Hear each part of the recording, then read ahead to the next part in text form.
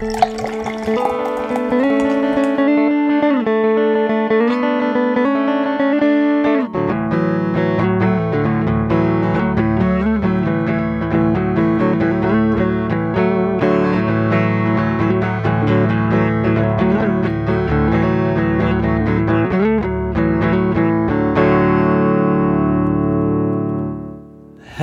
and welcome back to No Beer Left Behind. I am Brian here in Dallas, and I'm joined by the one, the only Frank from Austin. Frank, how are you, buddy? Brian, I'm doing well. How are you? well, besides the cough that just randomly pops up on me, doing well. I'm drinking a canned cocktail that was left in my house. I am not a fan of this cocktail, but this drink is not bad. I will say that. It is. Well, you're just following the mantra, right? Yeah. It's an Aperol Spritz. I famously don't particularly care for Aperol Spritzes, but you know what? It's nice. I can see it's going to have its place somewhere in the summer, probably. Yeah. I think the thing about Aperol Spritz is it's weather dependent for sure. You cannot enjoy an Aperol Spritz in, 30-degree weather, but by the pool, in the summer, 95, 100, I think that's a good spot for it. Yeah, but you know what? I had it here, and I figured I'd give it a shot, Yeah. No, for sure. No, I mean, you got to try it. Yeah. But then you have to place it. Yeah, I was gonna say, it's like, I'm not gonna show up to the pool party with a 8-pack of something that tastes like shit. You know what I mean? Yeah, and additionally, probably not an 8-pack of I don't know, like Deschutes Black Butte Porter double or triple or bourbon aged or you know. I mean, you could. That'd be insulting. I would enjoy you showing. No, because we're all watching our figure for those 5 months, and the rest of the year is when we bulk up. Right, we fluff up. Some of us like to That's right. That's right. Black Butte is a fluff up beer. Is that what are you drinking? Are you drinking an NA Black Butte tonight? I saw the can earlier. I peeked. That's right. Hell yeah. It's my fluff up. So did you see that Blue Moon has an NA Blue Moon wheat ale? I do, or I did, and I have had it. How should I describe it? It's too sweet. Oh, I could see that. It's just too sweet. NA beers in general, or 0.0 beers, either way, I tend to find too sweet. But I also I'm wanting a 1-to-1 ratio, and that's just sure. Really you're looking for something that's like a perfect. Yeah, it's really difficult to do. So yeah, you can't do that. But it's. Okay, so the Black Butte that I'm having, or is it Butte or Butte? It's Butte, right? It's Butte. We're in America. We pronounce it Butte. Okay, so Black Butte, is it too sweet? No. Is it sweeter? Yes. Is it sweeter than you would expect Black Butte without the alcohol? No, absolutely not. Yeah. So Black Butte in and of itself is like a dry sweetness, right? Yeah, it's a porter. It's going to be thin. Yeah. So just take that, what you can sense the alcohol would add to the beer out, and this is a perfect version of it. Blue Moon does not do that though. Like Blue Moon is already a pretty sweet wheat beer, and they just kind of lean into that. Does it almost taste for the NA version? Have you ever tasted orange sodas from Central Europe? Like the sodas they use to blend. It's almost maybe it's not orange. Maybe it's grapefruit soda that I'm thinking of. It's the sodas they use to blend with beer to make shandies and radlers. Okay. It's like naturally sweet rather than like American soda. Like you think like you crack open a Jarritos or a Fanta where it's like overwhelmingly like fake sugary. Is it kind of like the natural sugar version of an orange soda? Because that's what I'm picturing. Yeah. I guess you can say if you were to take the flavor profile away that alcohol adds to Blue Moon, and you were left with a product, and you had to add sugar to it to make it seem palatable. Yeah, but more of a natural, consumption. Yes. Okay. What I like about Black Butte and what Athletic does is it's not that. So they ferment / create, this flavor profile without having to rely on, a bunch of extra sugar or malt or whatever in the post, production process. So it's similar to like the difference between, well, if you've had good 0.0 wine, you know that it's, dealkalized. It's not fermented to be 0.0. So dealkalized means it once was normal wine, and then they turned it into this like 0.0 product. That's the proper way to do it in wine, in my opinion. So with the beers, I like, I'm not as in tune with what the brewers are doing, but I can tell you that the stark difference between, call it Peroni and Stella, versus Heineken or Deschutes with their Black Butte, Athletic versus Blue Moon, is just that. It is stark. There is a significant difference in palatability, sweetness, trueness to the original product. Like all that stuff that matters to me might not matter to everybody. We're essentially drinking a beer cocktail. I wonder if your connection there isn't that the style that you're doing 0.0 or NA like forms of plays an equally large part as the process in which you get to there. Agreed. Because I don't know. I know Athletic and I know Boulevard both make a wheat beer that is NA or 0.0. But neither one of them make a beer that's like that would be considered an American wit beer, which is what Blue Moon is. And it is by their own design, a sweeter, lower alcohol beer, and then removing alcohol from that. Also, you brought up something when it comes to dealkalizing.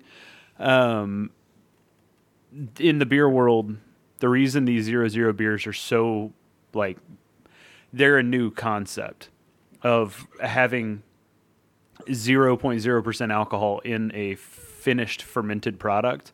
You get all the flavors of fermentation with zero alcohol and minimal residual sugars, which is way better for the finished product as far as flavor and shelf stability goes. Well, not shelf stability, but flavor repeatability maybe. You're going to get a more consistent product if you make a beer finish out, either at 0.0 or NA. Because in the beer world, whenever you dealkalize something, you usually have to introduce heat, which contributes to natural bacteria, and rapidly decreases the flavor and shelf stability. Of the it's the same as bottle shock. You're essentially doing bottle shock in a tank. Yeah. And that I understand. So it is why the dealkalization process for wine has been so difficult. Yeah. Wine seems to have, and I know, this is kind of like an NA update from Frank, but wine seems to have rapidly discovered a process that preserves flavor, significantly so. Well, it's also a product that can stand up to oxidation. As a matter of fact, can be improved with over long time oxidation methods. So, and you got a little bit of time researched into what oxidation. But hold on. We did shit on wine, NA wine, like 2 years ago, right? I'm talking about barrel aging wine or letting wine. Sure. But I'd like to just return to the topic of, and it wasn't even 2 years; it was a year ago. We said NA wines are, need to catch up.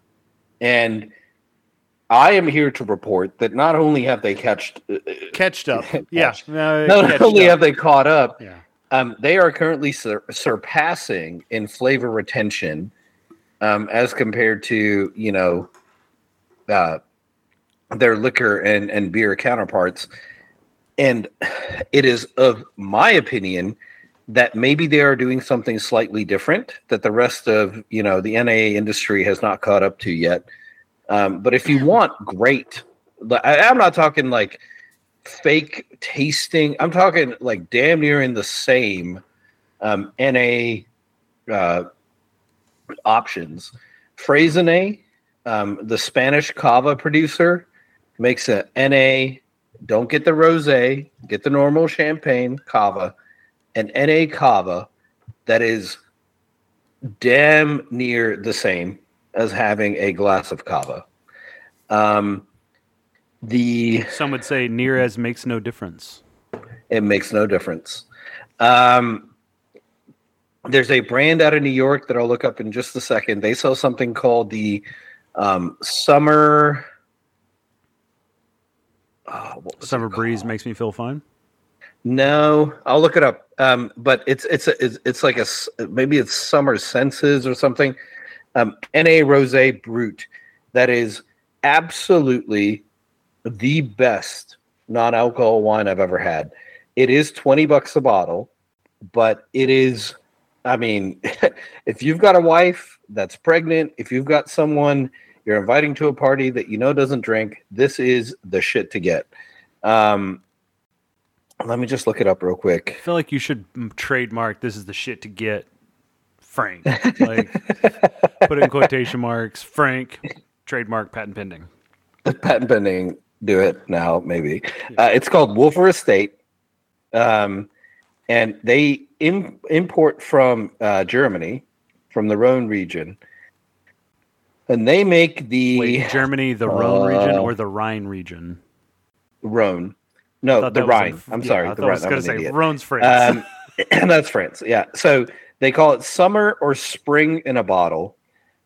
Those two are the ones to get. Spring in a bottle, summer in a bottle. They're like cork, rosé, NA sparkling. Is that what you poured for us when we were down there? That NA, I can't remember if it was I know it was a sparkling white wine. I didn't know if it was cava. No, that was the cava.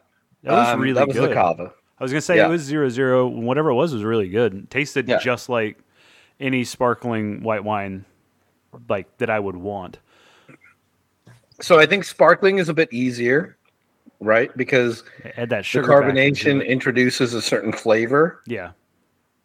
That, whether there's alcohol in it is repeatable. So that's the one part. But I do think, white wines lend themselves to better NA than red. To your point, the aging process does have a significant amount of flavor enhancement in red wines. Stuff that you're not going to retain, through dealcoholization. So it's kind of tricky because I'm a proponent of making as good a product in the NA world as you can, but I'm also a proponent of understanding when it's not worth it. You know, there's a you're not. Is it a point of no? Not what? Yeah. So there's juice isn't worth the squeeze, Frank. It's right. That's the new thing, right? So, in my opinion, the more flavor you have in the beginning product, in wine, the less likely it is you can transform it into something that works in the NA world. Right. Now, it's counterintuitive because in liquor, it's the exact opposite. Okay? A NA vodka, right, is more difficult to reproduce correctly than an NA bourbon, which you can introduce cinnamon into to have a little bit of heat. Even a little cayenne pepper to get a little burn. So it's, it's all this stuff. You have to kind of think about it in what you're trying to replicate. And hone in what you understand about flavors, and then you'll see, like, think about why you enjoy drinking bourbon or why you enjoy drinking red wine. And then think about why that is easier to reproduce in a product like bourbon versus the things you appreciate about red wine. That's the complexity. If only there were a podcast where two like really cool hip guys like you and I were talking about red wine and like the fun parts of drinking red wine. If only a product exists. No, it'll be back. You mentioned something about seasons in a bottle, and I actually wanted to talk on that real quick before we get out of the alcohol, non-alc world. I'm drinking a season in a bottle tonight. Okay. Drinking a pour of a Midwinter Nights Dram. Thank you, my good sir.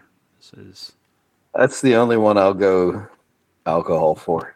It's so beautiful. So, dude, for anybody who don't know, okay, you can explain what you're having in just a second. Yeah, I'd like to just tell people to bourbon chasers out there, the folks that chase the bottle, and you have the same problem that I have with sneakers. I understand. I can commiserate. I don't completely understand the absurd prices you're paying, because there are even sneakers that I would never pay that amount of money for. But that aside, I would like to just express my disappointment in the number of humans who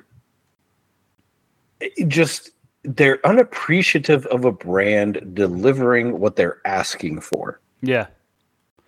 And it is so immensely frustrating when you see someone say, oh, yeah, Midwinter's Night or whatever, from High West, that's kind of mid right now because you can get it. Bruh, first off, so good. The process hasn't changed. Okay. Second, the quality that they're producing has not changed. Third, your dumbass was standing in line for this shit 4 years ago. Okay. I'll tell you, the first time I had that, it was one of the very few bourbons that said, this is what bourbon is supposed to be to me. Mm-hmm. Okay. Like, I connect with that because it's kind of a scotchy bourbon. Well, yeah, it's not super sweet. It's because it's from High West, and High West Distilling. They were poo-pooed upon early on and up until even like last year, because they sourced all of their liquid. They would source their liquid from MGP out of Indiana, and then they would age it in Utah in barrels, and then they would blend.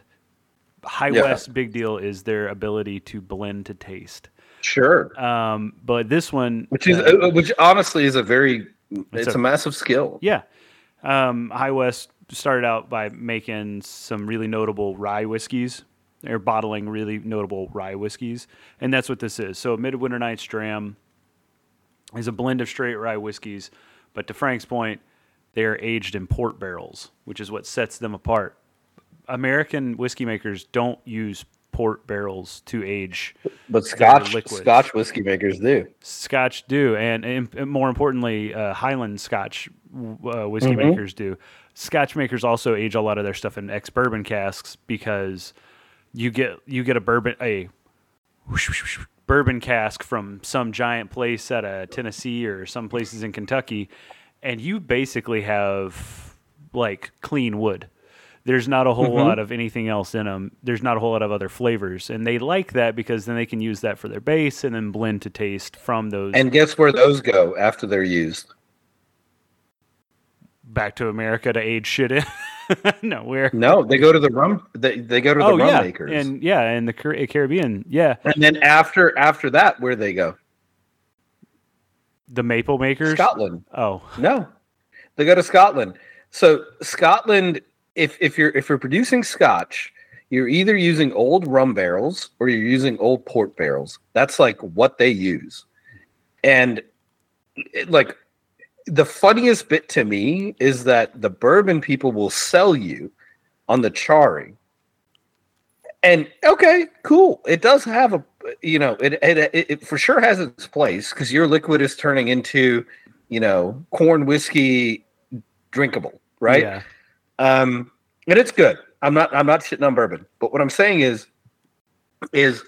what fascinated me and still does about the High West people is they saw that the appreciation plus net positive product that you can get after the process is done with the barrels. If we just pour our shit back in, let's see what happens. Oh yeah. Well, here's the biggest issue, and the reason. I mean, you touched on one of the reasons that Americans don't age or secondary age product in those barrels is availability, because people they've already contracted. Get shipped off. They've already contracted. Once port's dumped, they're gone. Yeah. But in America, we have laws about what you can and can't call bourbon, and that's the biggest big dog in the United States. And you have to use unused charred oak barrels for bourbon. Secondary aging is only recently in the last 10 years a thing, and that's in an industry that's been around fucking the craft wise for 50 years. So we're still new to this shit. We're still trying to figure out what flavors do what and where.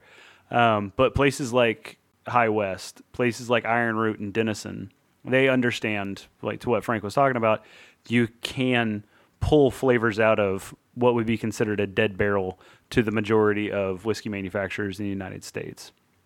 It does take a very specific product going in to get a good product coming out, because I have tasted some, I'm not going to say from who, but there's some whiskey manufacturers in Central Texas area who have used Brothers. No, not them. I can't afford their shit, so I don't know what theirs tastes like. It's okay. You don't need to taste it. It is equally as disappointing. See what it can't be any more disappointing than what happens to my wallet if I were to have purchased it.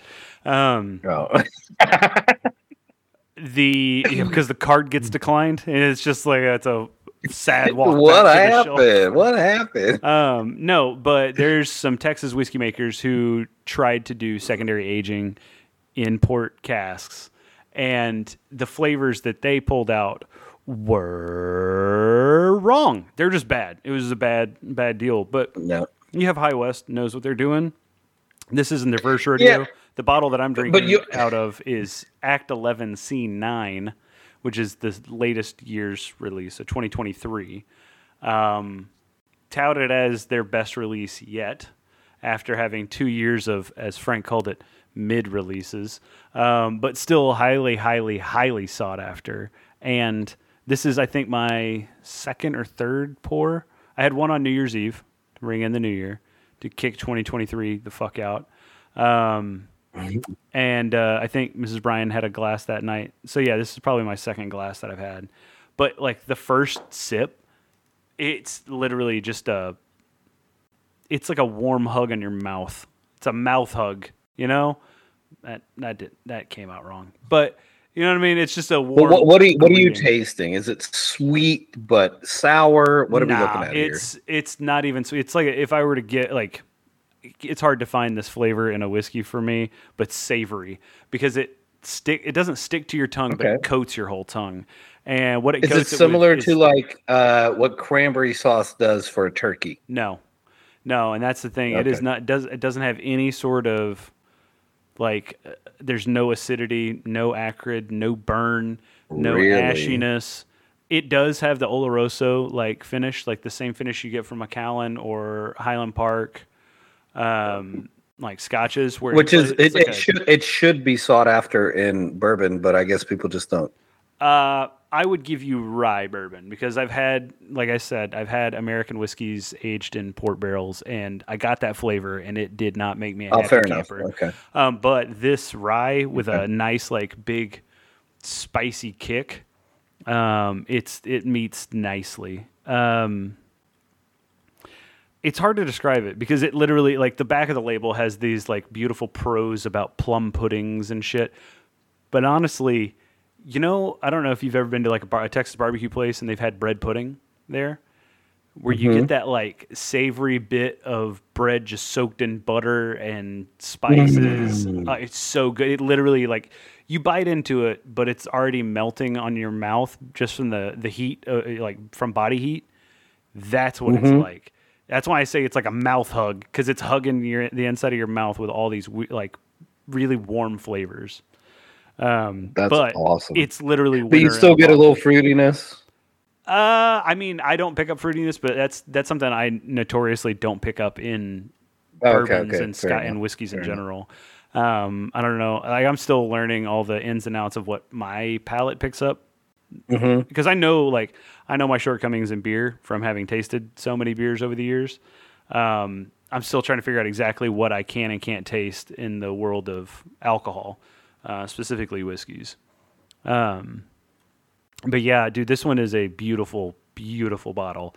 Both liquid and the actual bottle. It's fucking hand-blown glass. I don't know if you know that. Yeah, that bottle is freaking awesome. It's goddamn gorgeous. So it is. Again, thank you, Francois. No, you're dude. No, you're more than welcome. I honestly like that specific whiskey. Like I said, is one of my most memorable bourbon experiences, because I am not a fan of sweet bourbon. I for the price, I much prefer rum because they're made damn near the same way. And I just think rum has a more palatable profile. Like, I enjoy it more. Here's what I'll say. Neat. This is a very sweet bourbon. It is. Because it's got so many flavors going on in it, it doesn't cling. I think Frank, what you might be calling out, like in what you don't desire in whiskeys and bourbons in particular, is corn.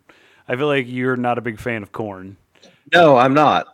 It's the same reason that like Everclear is off-putting in anything to me. Like, well, it's Everclear. I think that has its own. Well, thing. Sure, but it's the flavor of it. Yeah. Like if I take Bullet, right, just Bullet, which is like damn near pure corn whiskey with some flavor.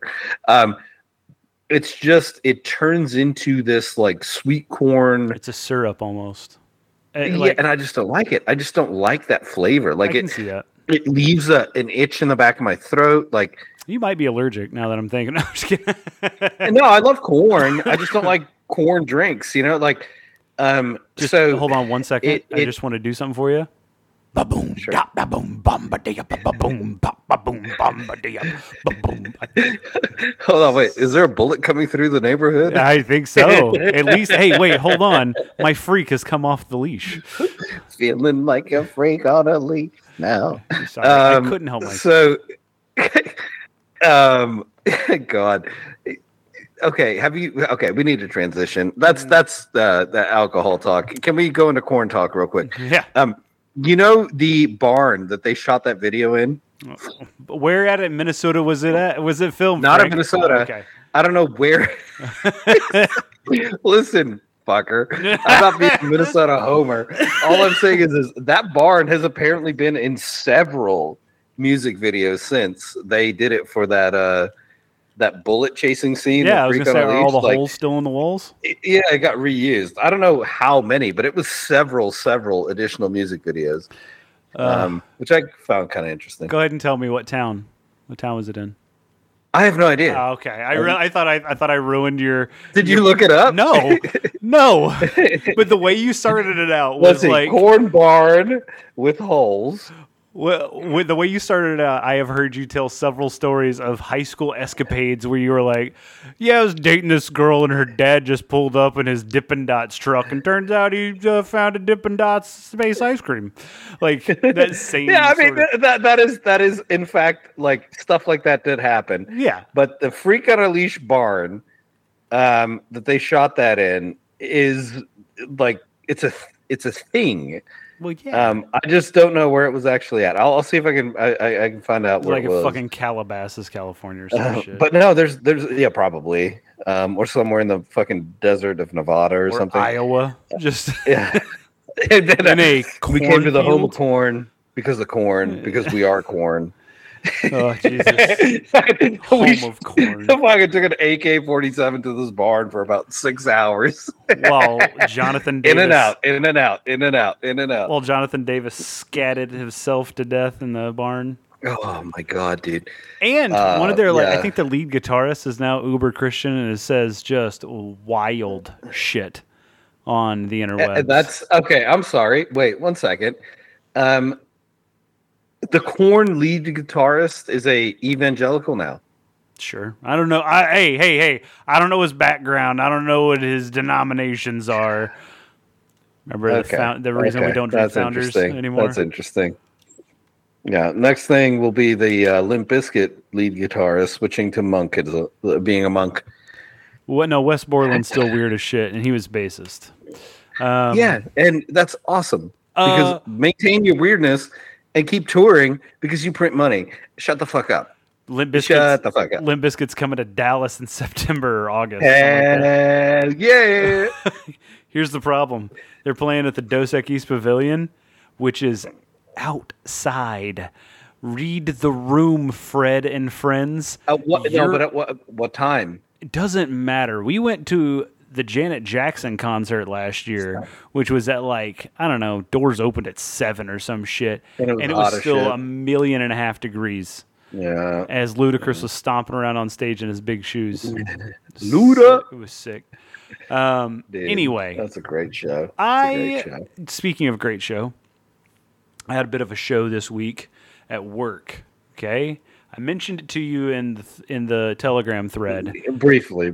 I have been teeming with anticipation to tell you this story. Okay. So I'm going to mention a person. This person might accidentally be pretty well known. So if I say anything to give his name away or to give his major corporation away, I want you to bite your tongue. Okay. We'll call him John. Well, I wasn't even going to mention a name because it's irrelevant.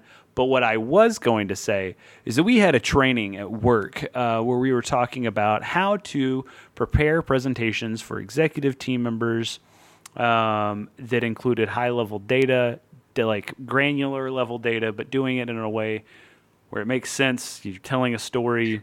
Digestible. And we went through, I forget what it is because I wasn't paying attention. You'll see why in just a second. It is like a problem tree where you use Mises method to get to like breaking down all these root problems, possible solutions, hypotheses, and then all the weighted scores as to what basically getting us to a direction of what decision we should make for the problem that we're having. Excuse me. We are in our first little breakout sesh. I mean, this guy he spent a good 10 minutes giving us his credentials at the beginning of this class. This is a 6-hour class at work, so kind of a big deal. We kind of know that we need to pay attention here. Yeah, he's a big deal. He's a big deal. I'm also looking around the room and kind of head counting salaries. I'm like, this is pretty big expenditure that we've got going on right here, just in people not doing what they probably should be doing in here learning. Mm-hmm. So I'm like, I'm going to hone in. All attention up front there, big dog. He's telling us about his work in the late 80s and early 90s in Eastern Europe for a multinational consulting firm. I'll just say that. Oh, Hunter Biden. You guys had old Hunter Biden in there. Yeah, he left me something. Hold on, it's my backpack. No, he went on to work for several other major international banks and a couple of other beverage businesses, and I'll leave it at that. So he's giving us all these credentials. Very important person. I have read his name in several industry magazines and articles, and I've worked with him before. Okay. He is an important human being.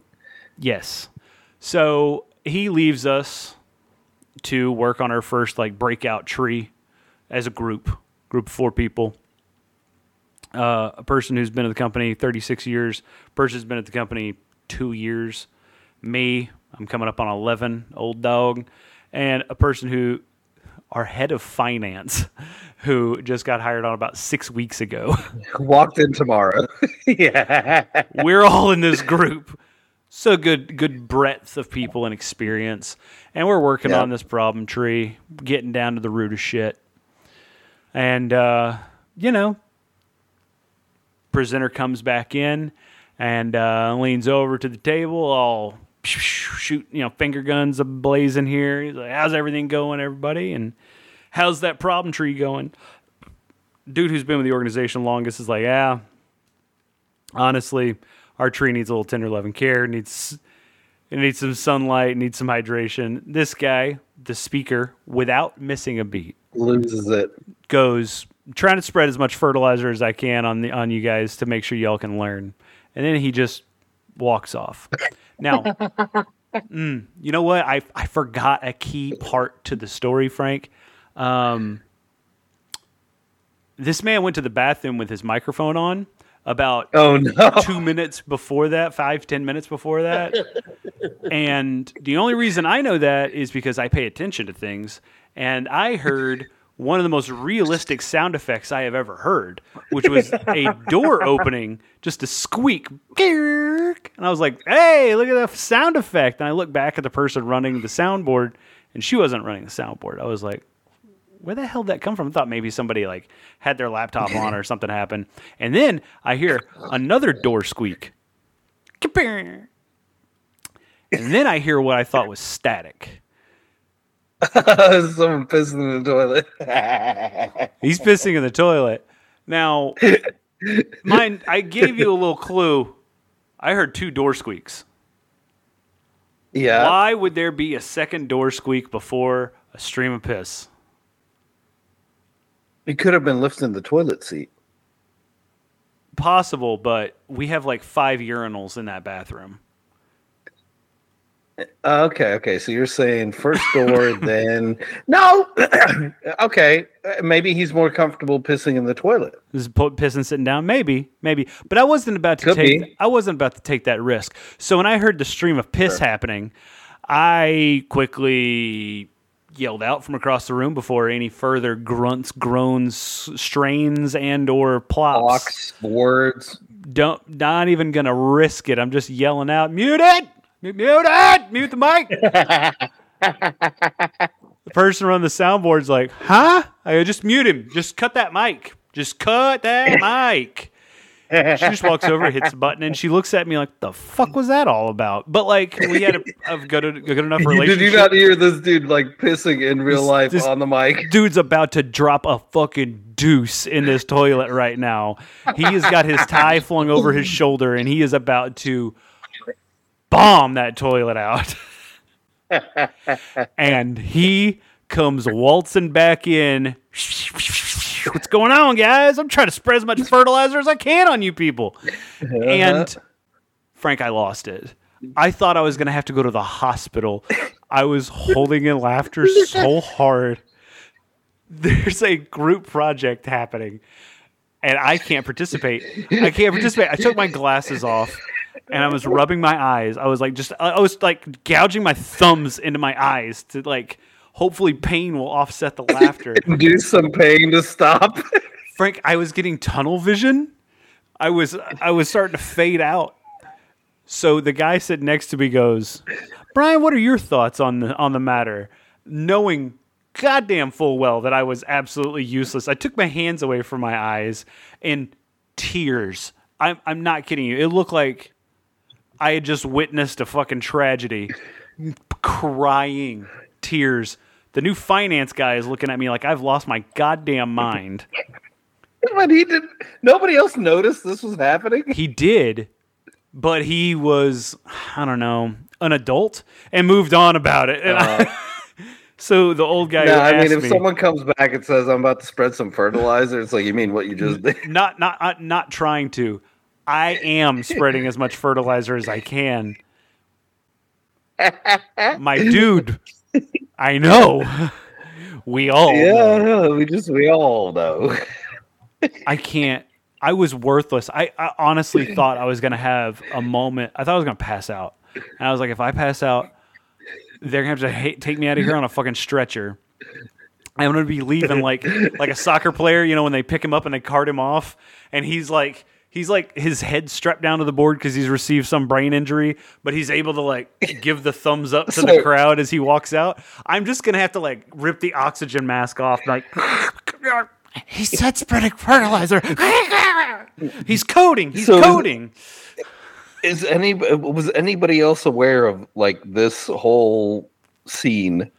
Yeah, there are about 5 people in the room of 30. We're losing it? No. That was the other thing. The 5 people who are aware of it, about all but, well, one of them didn't know that he came in, finger guns blazing, and was like, I'm shitting all over this place. She wasn't aware that was happening, but she knew that he was pissing because she called it out to me once. I was like literally had stopped listening to what my group was saying. I was like, why is there fucking static? Where could there possibly be static coming from? And she's making eye contact with me and making pee-pee gestures in the middle of this class. So she didn't know. The other 3 people at my table knew. They were there. They were all just being fucking too high and mighty from their ivory towers. I mean, yeah, Jesus. dude, that's the problem. Like, people can't take jokes anymore. Thought this is America. That's funny shit. That's funny shit. And just knowing this guy's like, fucking, I helped open banks in Poland. It's like, oh, yeah. Jesus Christ, my guy. I mean, yeah, at that level, and you just got caught in a hot mic pissing, that's funny. Hilarious. Okay. Fuck, man. Yeah. So, I don't have anything near that coincidentally funny, but we did go to a comedy show here in Austin. I hope there were no woke people there. Well, so here's the deal. Oh, no. We went to the... God damn it. Comedy Mothership? Fucking yes. Yeah. And actually had a great time. It wasn't, you know, how should I put it? If you're going to do comedy nowadays and age, you're either going to try to, you know, gain fans and grow a career. TikTok following, baby. Or you're going to just offend a bunch of people and not give a shit, right? And at the Mothership, I was expecting a lot more of the latter than the former. I was expecting a lot of folks to get, you know, super controversial, and some did. But it was let me just... ask you this: were you going to see someone in particular in that lineup, or were no, you just going no. they have we were comedy? Just going to the... Yeah. Okay.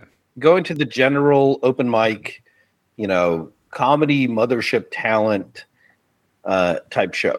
And, you know, it's always revealing to me where a comic state of mind is when things don't go perfect, right? And here's what I'll say. There were 2 very stark, you know, kind of contrast drawn in the evening. There was a guy who came up and he said, you know, and I laughed very hard at this, even though it is not, how should I say, the cleanest joke I've ever heard in my life. All right, I've got my finger on the beep button. So go ahead. No, there's no beeping needed. Kidding. But it's offensive. So the dude goes, it's not offensive in a, you know, a societal impactful. It's just racist. That's racial, all. Whatever. No, it's not. Yes, actually, he says the N-word at the end. I'll bleep that out myself. No, so he shows up and he goes, you know, the thing, there are 2 types of black people. He just the thing they never ask you at an intervention is, are you having fun? I laughed my ass off. And then he goes, by the way, anybody leaving here tonight? We're all driving home, right? We believe in ourselves. We're all driving home. Just for those of you getting Ubers, just have some self-confidence for once. Bet on yourself. For once in your life, just bet on yourself and your ability. Okay? I lost it at that. That's offensive appropriately, but hilarious. Social commentary. It's all involved into a joke. It's great. That's good. Not everybody's going to find that funny, but the ones who do. No, victims probably aren't going to find it as funny, but no. But yeah, I understand. But it's touching on a sensitive subject that's like, well done, right? Then later on, another motherfucker comes up Michael and he Scott gets up there. Yeah, pretty much. He goes, I actually think Michael Scott told this joke, okay? This dude comes up and he goes, society is so difficult nowadays because so I'm trying to raise my son right and trying to make him socially aware and whatnot, and then I take him into a Victoria's Secret. And now I'm supposed to tell him that these ladies on the wall is what he should aspire to. And then he makes a bunch of, fat jokes. And it's like, dude, that's just fucking cheap comedy. It's not funny. Yeah. It's just, and I think, what really struck a chord in my head is like comedy at the expense is not comedy, which, we've all known and we've all not laughed or, but it's like there was this group of folks who that was their comedy. Yeah. And I feel really sad for those people who think you need to make fun of people to be funny. You can point out, societal, racial, whatever, trends that are odd, that are weird, that are, non conforming to an extent. And you could be intelligent about how you have a conversation about that. This dude who came up and said, why don't we all believe in ourselves? Yeah, I was going to say, drunk driving jokes, no one's hitting those right now, No. That's groundbreaking. But to take the angle of believe in yourself for once. Don't break it down. It's funny on its own. Yes. It is. But that's like, what I'm trying to suggest is like, there is intelligence in good humor. Oh, yeah. And the just the fact that something is funny to someone doesn't mean it's good humor, especially when it's at the expense, because more likely than not, it is cheap humor. It is not good humor.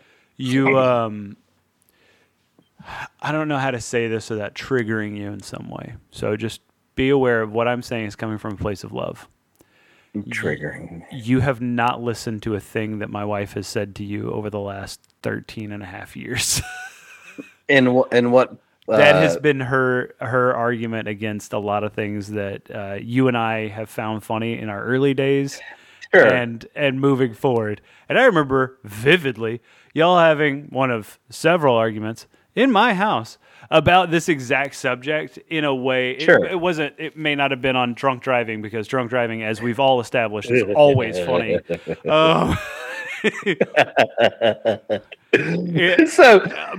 you know what I mean? But that's something that I also learned early on when dating her and going out to comedy clubs with her.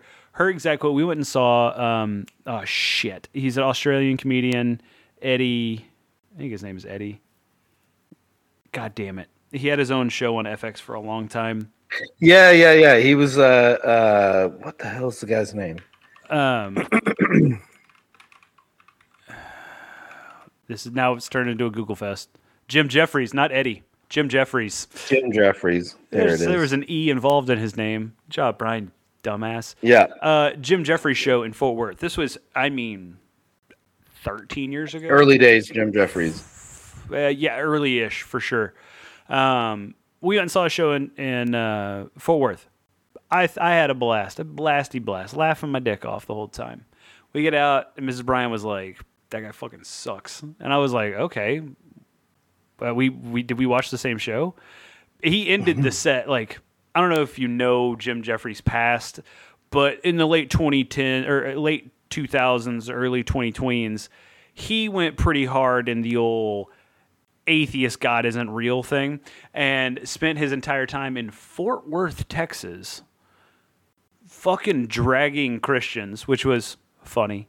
But he did it, to Mrs. Bryan's point, at the expense of some very important people, meaning like minorities and people who were like, he bashed, like at one point, it was wildly obvious that Mrs. Bryan was the only black person in the audience. And we were also sitting around the perimeter, so I think he even looked out and was like, "Good, there's no black people here." You know, whatever his Australian accent was on black people. And then went into like about 10 minutes on black people. And that was her exact quote. Like, your statement just now was her exact quote. Like, comedy at someone else's expense is not funny. And it shouldn't be considered comedy. I mean, that's been my approach when people are like, "I'm going to keep saying the R word." Don't.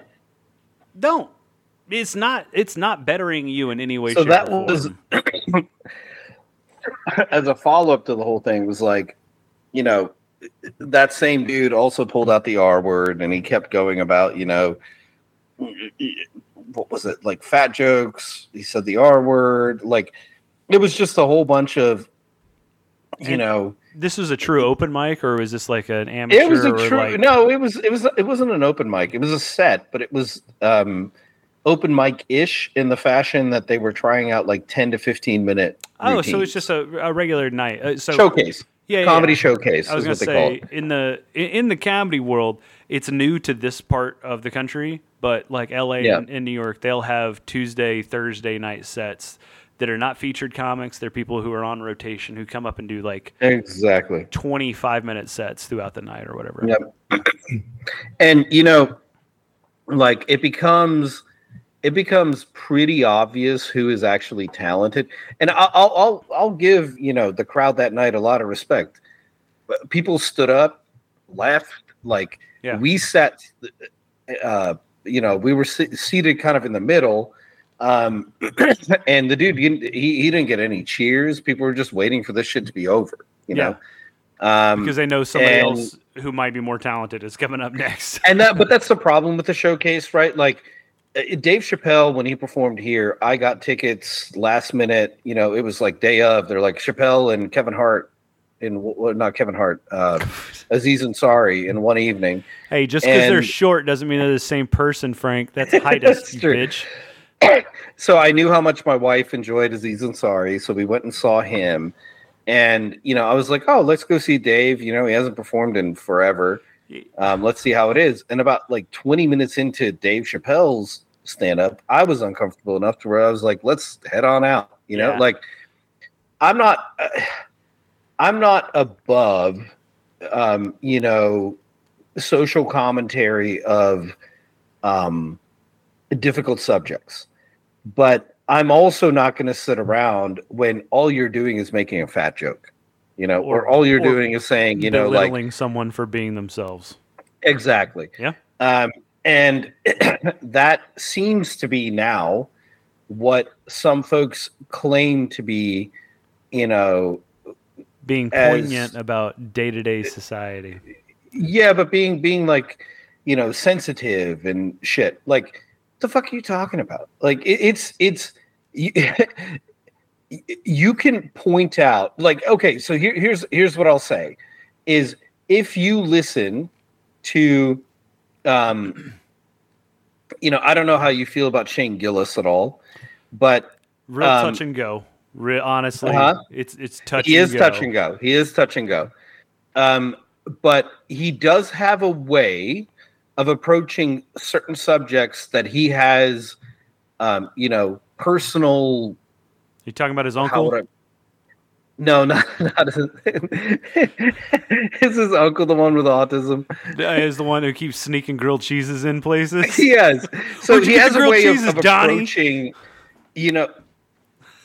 things that could be very offensive. Yeah. In a relatively, not relatively, in a quite respectful manner to say, listen, you don't have to be fearful of someone who has autism. You don't even have to fear autism in itself.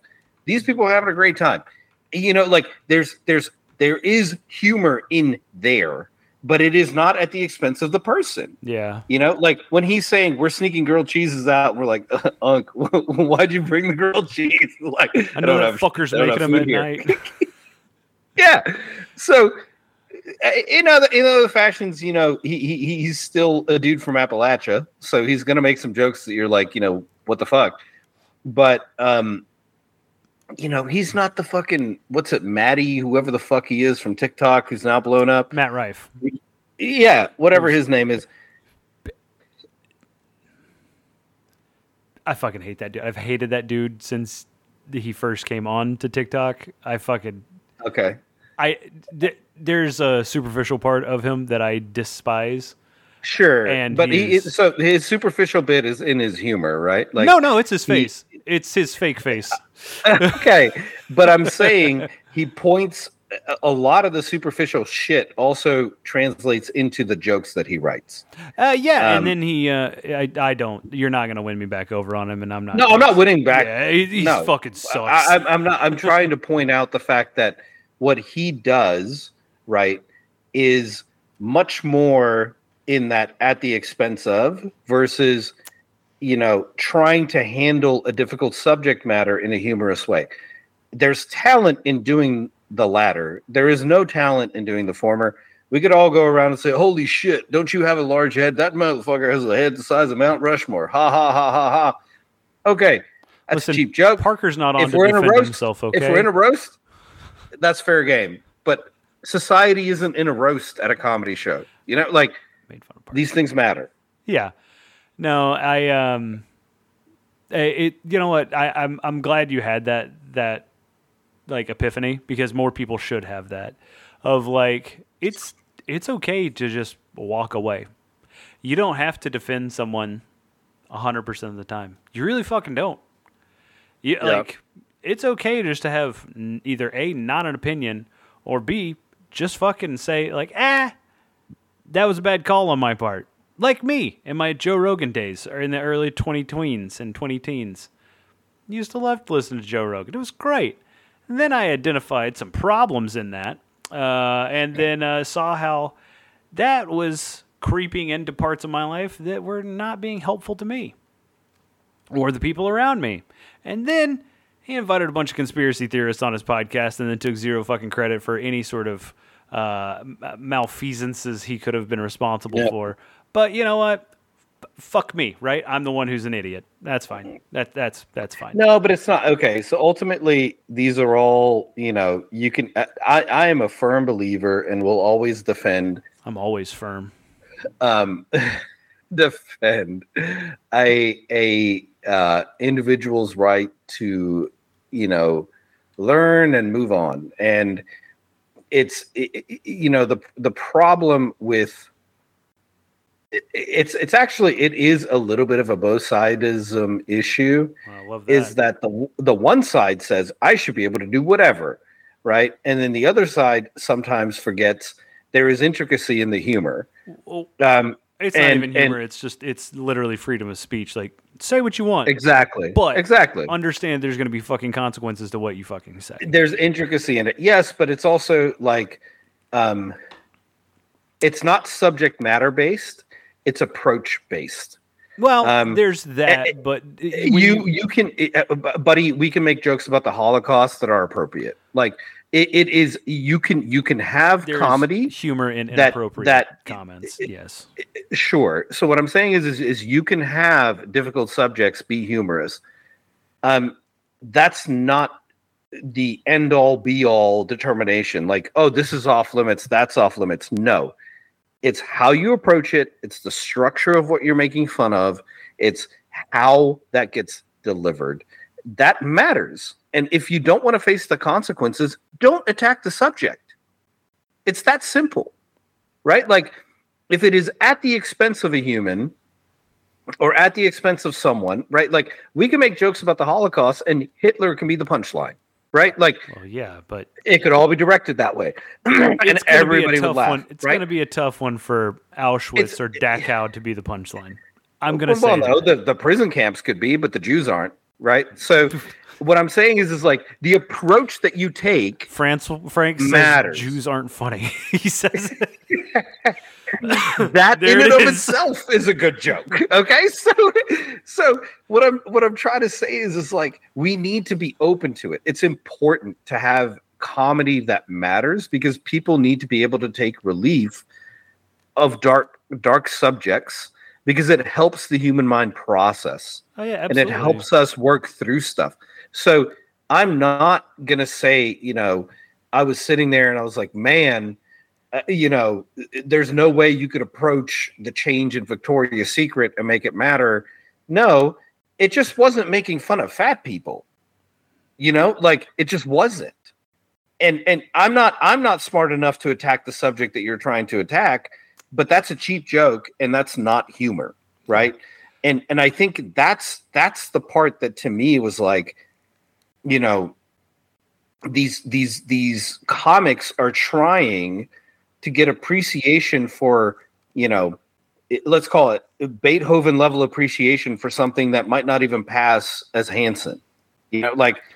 That's the problem I've got. My problem is now where you've ranked Hanson on the list of music. You're not equating it. That's comedy in and of itself. I fucking can't stand the fact that you've triggered me. I should not have approached Hanson. Not Oklahoma's own Hanson, Frank. Yeah, you fucking shouldn't have approached them in that harsh of a way, and I apologize immediately for it. I'm pretty sure Parker went to high school with one of those guys. I'm pretty sure Parker babysat him. Or no, they babysat Parker. Yeah, there you go. I knew where you were going. We were on the same page. Yeah, so like I think there's a general consensus that we need to reach about this shit that isn't what the comedy mothership is promoting, because they're just like, oh, it's funny. No, bruh, like Jackass is funny. Because it's hurt. At the expense of the person who signed up for it. It wasn't like they were out there fucking slamming strangers' hands into rat traps. Like, no, it's like, oh, Steve-O, you fucking idiot. That's funny. That actually might. I'm not supposed to laugh at that. I'm not. No, the but you know what I'm saying? Like, no, but if you're actively trying us to, sit at the Jackass level, but you're not doing anything to earn the laugh, right? Well, in the like you're spending someone else's money. If you're using the earn and spend thing, you're literally at someone else's expense.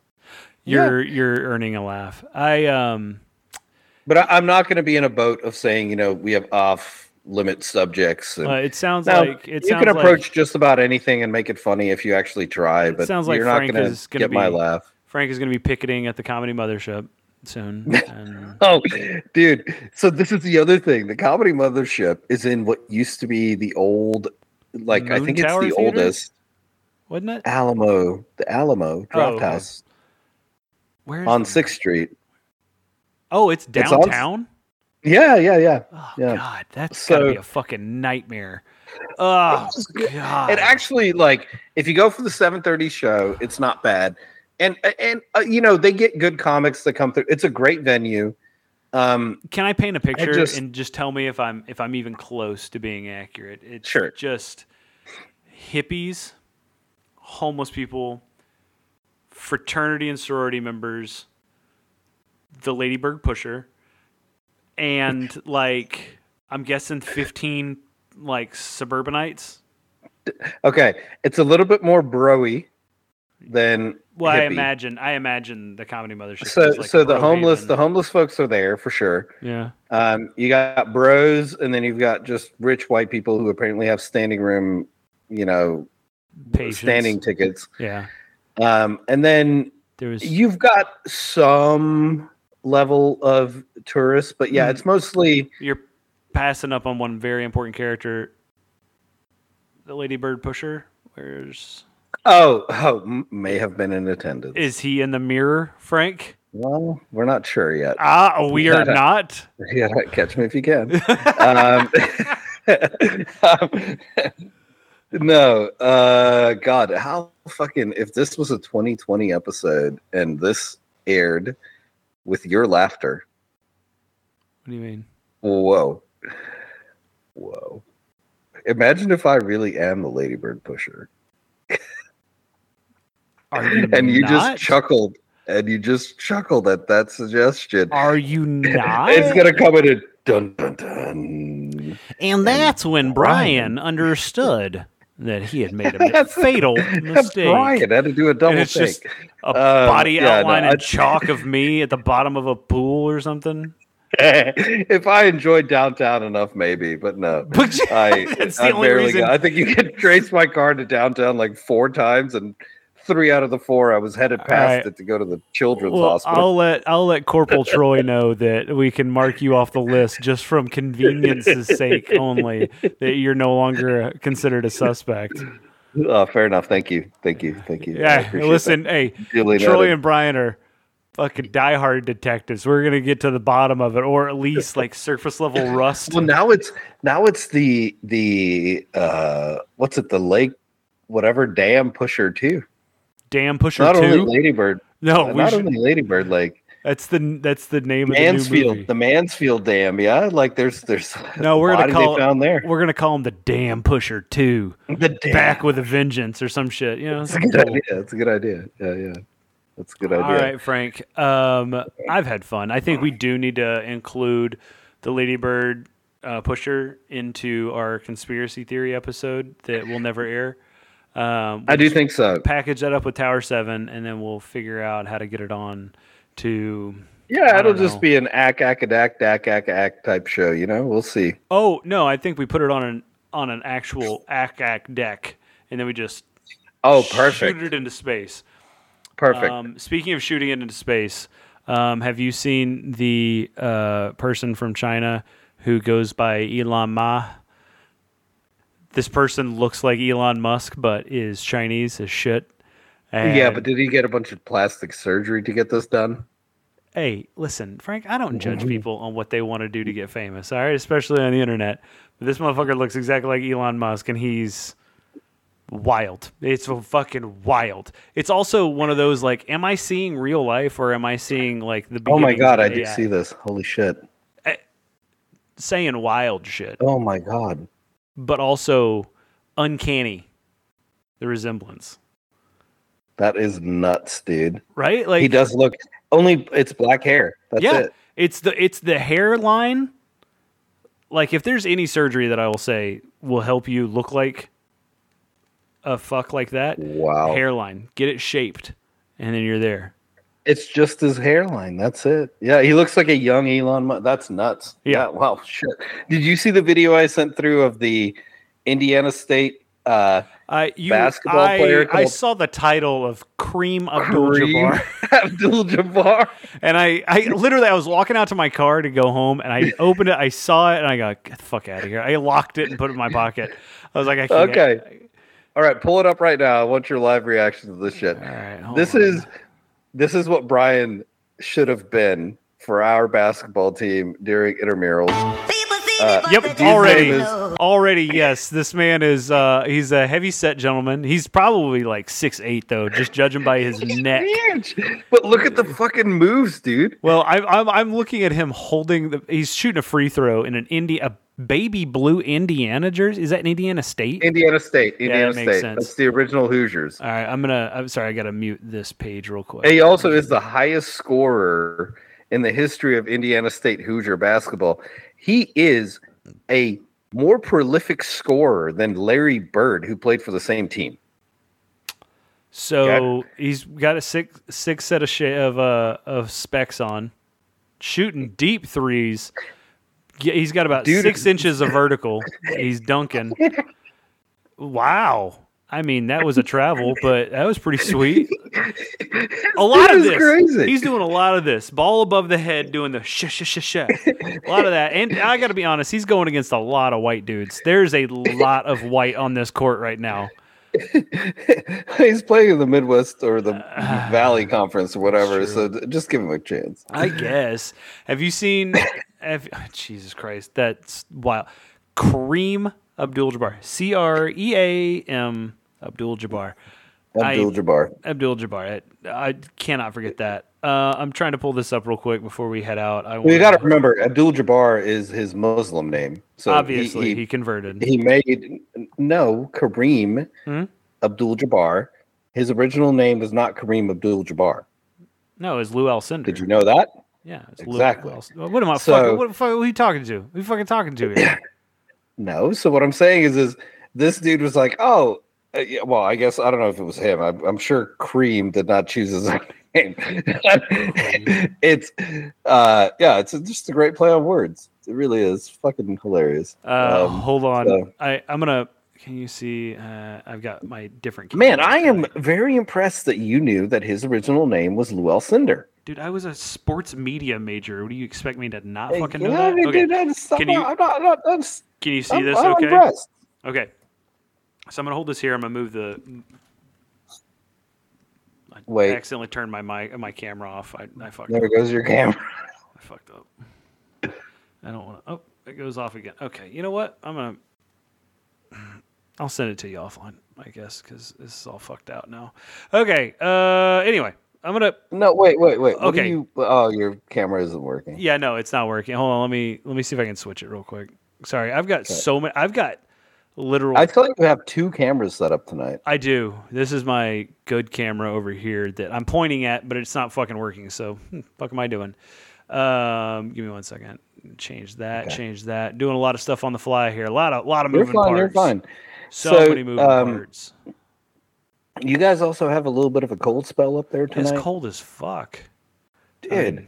Fucking out of nowhere. I planted this past weekend. We're not getting below freezing, so I'm okay. But, come on, spring. We don't need this shit. I don't need to risk all this. Okay, so I see it now. Hold on. Okay, I'll just leave it on this. So it's Unk. It's Shannon Sharp and Chad Ochocinco talking to this young man. I'm going to see if I can get my mic over here. Kai's mixtape is rated G. Rated G. And it's important, and you'll see why. Look at this, bro. I don't think you've seen this, bro, but it's just me before the game, like the day before, bro. Like, look it up. Oh, man, okay. Oh, you got your game face on for real? Yes, bro. Oh, he was practicing. Yes, bro. I got my highlight. Oh, he was ready. I need to see the ball going in, Kai. I don't see no ball going. I see you have Kai, you playing kids, bro. No. They almost 13. No, Kai. Ain't no way that kid had on Pampers. No. But they hoop. What you mean they hoop? That's what I thought of when I see Kareem Abdul-Jabbar holding the ball above a bunch of fucking white guys' heads. All right, take it easy there, highest scorer. But they hoop. They hoop, though. First off, Indiana State is at least Division I basketball. Well, I mean... No. They hoop though. If you look at the video, that dude has on Pampers. If you look at the video, he is a good this is a child. They can't look more than 12 years old, and we're talking like a stunted 12-year-old. I've seen 10-year-olds tower over this kid. Now these kids are tiny, and this teenager is just fucking blasting by him with basketball. Okay. That's fucking hilarious. I fucking love Shannon Sharp. He's a goddamn national treasure. I really do. He is. He's hilarious. He really is. The fact that they put him next to Skip Bayless is just... It's... What you mean, Skip? What you mean? I fucking hate Skip Bayless. Me too. I mean, if anybody personifies fucking Dallas, it's goddamn Skip Bayless. Oh my god, dude! Just a fucking worst. He is Highland Park in a human. Okay. Anyway, thank you for joining us on another episode of No Beer Left Behind. I know it's been a while, but shit happens, y'all. I will say, Happy anniversary, keep it Frank. rolling. I should have told you. Thank Happy you. anniversary. It's 8 years. Yeah, we'll see if we can put together like a full 8-year cast. Not, on the anniversary. The fuck but- is we? You mean like everybody get together and do a cast, or No, put that's not all of our episodes together in one long line? Oh, yes. One yes, giant all- file, like couple hundred hours of gold. I don't But I think think the internet can I think handle what's it. more important is that we make sure that it's only 2 hours long, but we play 100 files over each other. My God. Let me get a pen and paper. I gotta write this down.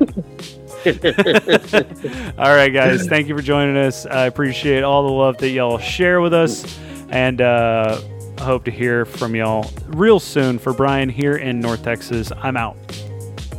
For Frank in far, far, far north San Antonio, if you planted plants last weekend, Godspeed.